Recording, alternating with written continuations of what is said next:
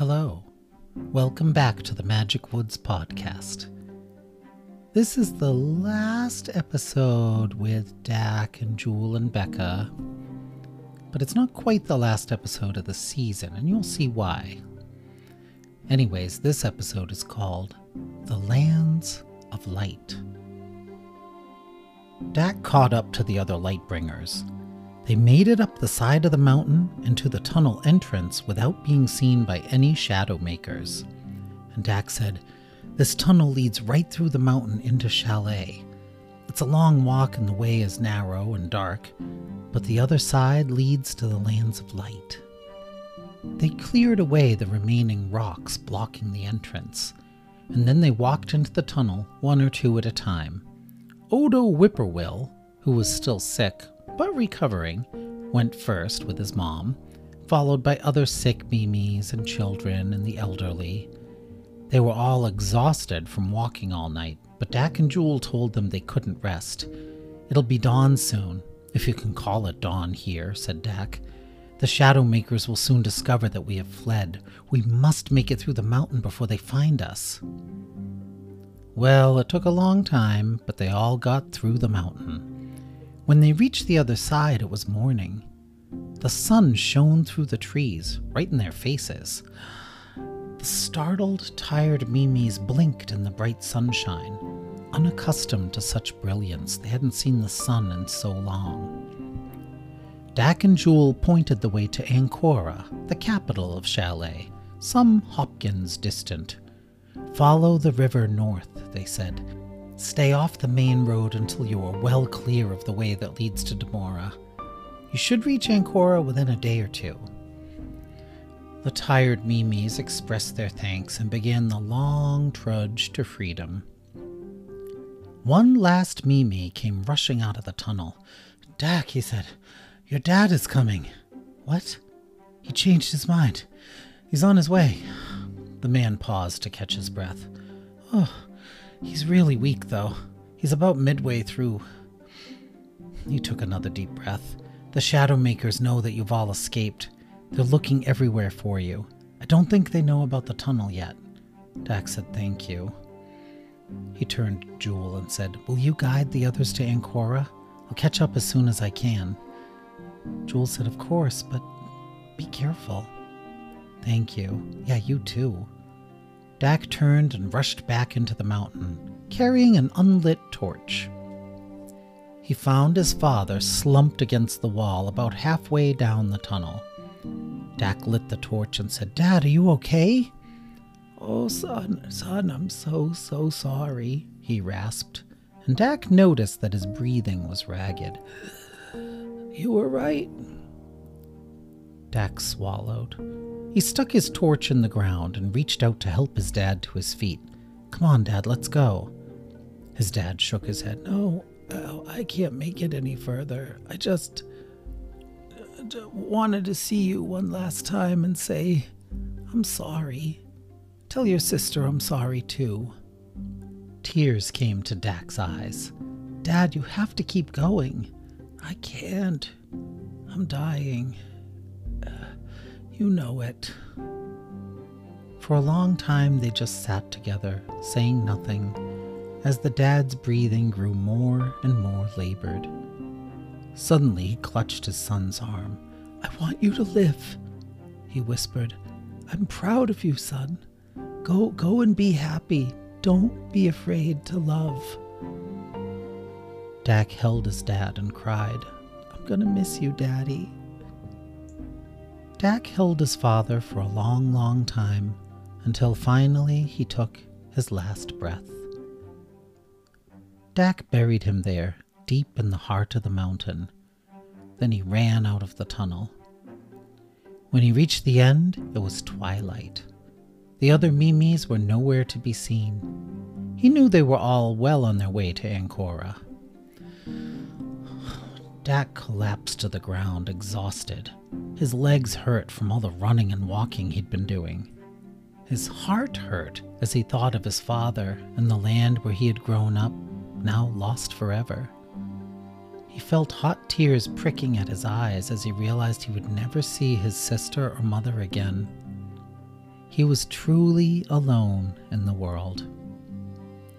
Suddenly he heard 3 very familiar and unwelcome voices. "Well, well, well," said Brutus Kingfisher, laughing alongside Dimmy and Snot. "Look what we have here." Dak looked up and saw the boys, well, they were young men now, in their red guard uniforms. Brutus said, "I thought we'd find you here. We remembered about the tunnel. And we'll find the others who escaped soon enough." Dak wiped his eyes and stood shakily. "You wouldn't dare go through the Ridgewood again to find them," he said. "Oh ho," said Brutus, smiling cruelly. "So that's the way they went, huh? Through the Ridgewood? Well, we'll be sure to tell our master that." "Yeah," said Dimmy. Then he coughed and one of his teeth fell out. Dak said, "You're destroying yourselves just to help the Shadow King. Why?" Snot said, "He understands us." And green snot dripped from his nose. "He's one of us." "He really isn't," said Dak. "But I guess you'll never see that, will you?" Brutus raised his spear. "Our master says the penalty for escaping the Shadowlands is death." Dimmy and Snot readied their spears as well, although Dimmy was holding his upside down.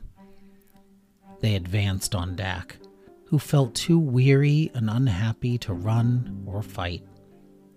He thought briefly of Joule and wished that things had been different. They might have lived a happy life by the shores of Silver Lake, or maybe on the island of nothing at all. But now that life had passed. The redcoats were close enough to throw their spears. They raised them high, ready to strike. But suddenly, at the edge of the forest, a fox appeared. A beautiful, healthy fox, vibrant and strong.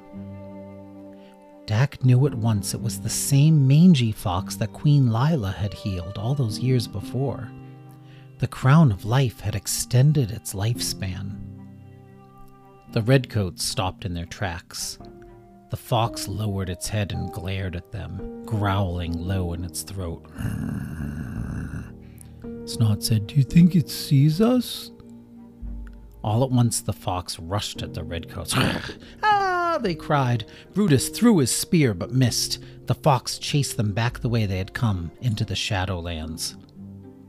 "Help! Help! Help!" The fox returned a little while later. It lowered its head and indicated that Dak should climb on. So Dak climbed on the fox's neck and held on tight.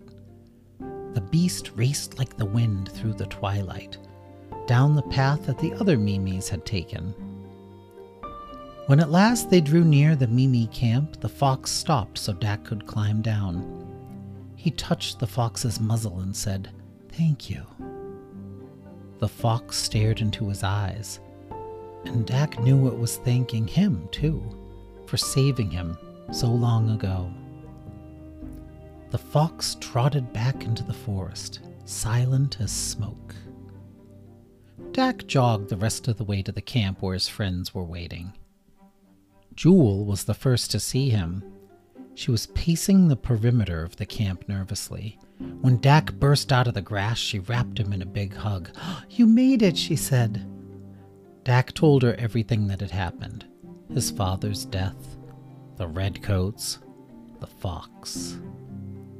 When he had finished, they stared into the west where the dark mountains loomed, barely visible in the moonlight. On the other side lay the land they had once called home. Joule took Dak's hand. "I can't believe our homeland is gone." Dak said, "Yeah, we need to take it back." "Oh, Dak," said Joule sadly, "we can't. Mickey the Mystic said that no weapon in Chalet can defeat the Shadow King." Dak said, "What? How do you know?" "Well, Mickey told Odo and his mom just before the Shadow King killed him." Dak said, "What? Mickey's dead?" Joule nodded sadly. "Yes. and the Shadow King took possession of Charlie, his cave of wonders. Ugh, Dak shook his head angrily. We can't just let the Shadow King get away with this. We need to stop him somehow. Joule said, we can't. Mickey had a vision. The Shadow King is going to rule the Shadowlands for at least another 2,000 years. But the good news is, he won't leave that land before then. She nodded at the ring of dark mountains. He's over there, making his plans, but he won't act on them for centuries. We're safe over here. So, said Dak, we're just supposed to let him be? Let future generations deal with him? Yes, said Joule, if you want to live. Opposing him will do no good in this time. That's what Mickey said. You'll only hurt yourself or die. We have to let it go. It's for another generation to fight him. Dak said, then what are we supposed to do? And angry tears fell from his eyes. Joule said, we're supposed to live. She swept her arm around to indicate the camp full of people. We saved so many of our people, and now they get to make new lives and learn to be happy again. Dak stared at the mountains, and he thought of his dad buried there. And then he heard his dad's voice in his head, as clearly as if he were sending a psychic message. Go and live. Don't be afraid to love. Dak took a deep breath. With effort, he turned his gaze away from the mountains and saw Joule standing before him, looking beautiful and puzzled. Dak, she said, what just happened? I decided to let it go, to live. We have done all we can in this story. Now we get to make a life for ourselves. And then they smiled at each other and blushed. And then they probably kissed or something, I don't know. Well, the Redcoats and all the other shadow makers worked until they died, helping the Shadow King to build his castle and mine for quicksilver. When all the shadow makers at last had died, the Shadow King had to finish the rest of the work alone. But he didn't mind. He knew it would take almost 2,000 years for the lake to be full of quicksilver, but that was a mere blip to the likes of him. In the meantime, he finished his dark castle and began collecting books and treasures from abandoned houses and making a library in his castle. He spent much time in Mickey's Cave of Wonders, studying the knowledge contained therein. He stayed in his dark kingdom, bothering no one, for centuries. And after a time, people stopped worrying about him too much. Becca and her mom remained in Westwood. The mom taught at Westlake Academy for the rest of her life. But the school wasn't as full of students as before. None of the Mimis of Chalet could go there anymore, obviously, as the Sea of Etheria stood in the way, and the Mimis of Ivenia and Lasana and Central Magic Woods stopped sending their children to this faraway school that stood so close to the Weird Lands. So Westlake Academy, once a great seat of learning, had fewer and fewer students each year and grew less and less important. Many of the Westwood Mimis abandoned that territory for the cities in the west, but Becca stayed, as it was as close as she could get to Chalet where her brother lived. They would communicate with each other each evening. As long as they were alive, the Mimis on either side of the Sea of Etheria knew what was going on the other side. Becca eventually had children. One of her descendants was a bright-eyed boy named Gorky. As for Dak and Joule, they got married and built a cabin on a sunny island in the Great River just north of the city of Ancora. Most Mimis thought they were crazy for wanting to live on an island, but Dak and Joule didn't care. Eventually, they had children, and their children had children, and so on.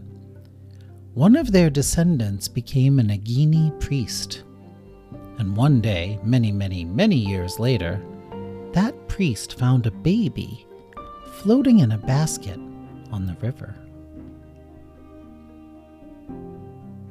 Well, that's the end of the story, The Lands of Light. The next 3 episodes of this season, the last 3 episodes, actually star Kitty, Doggy, and Bunny. Remember them from seasons 1, 2, and 3? Well, they're back, and they're in this season because they accidentally went back in time to the changing of the world. Uh-oh. And so those stories are called The Changing of the World, Parts 1, 2, and 3. Goodbye.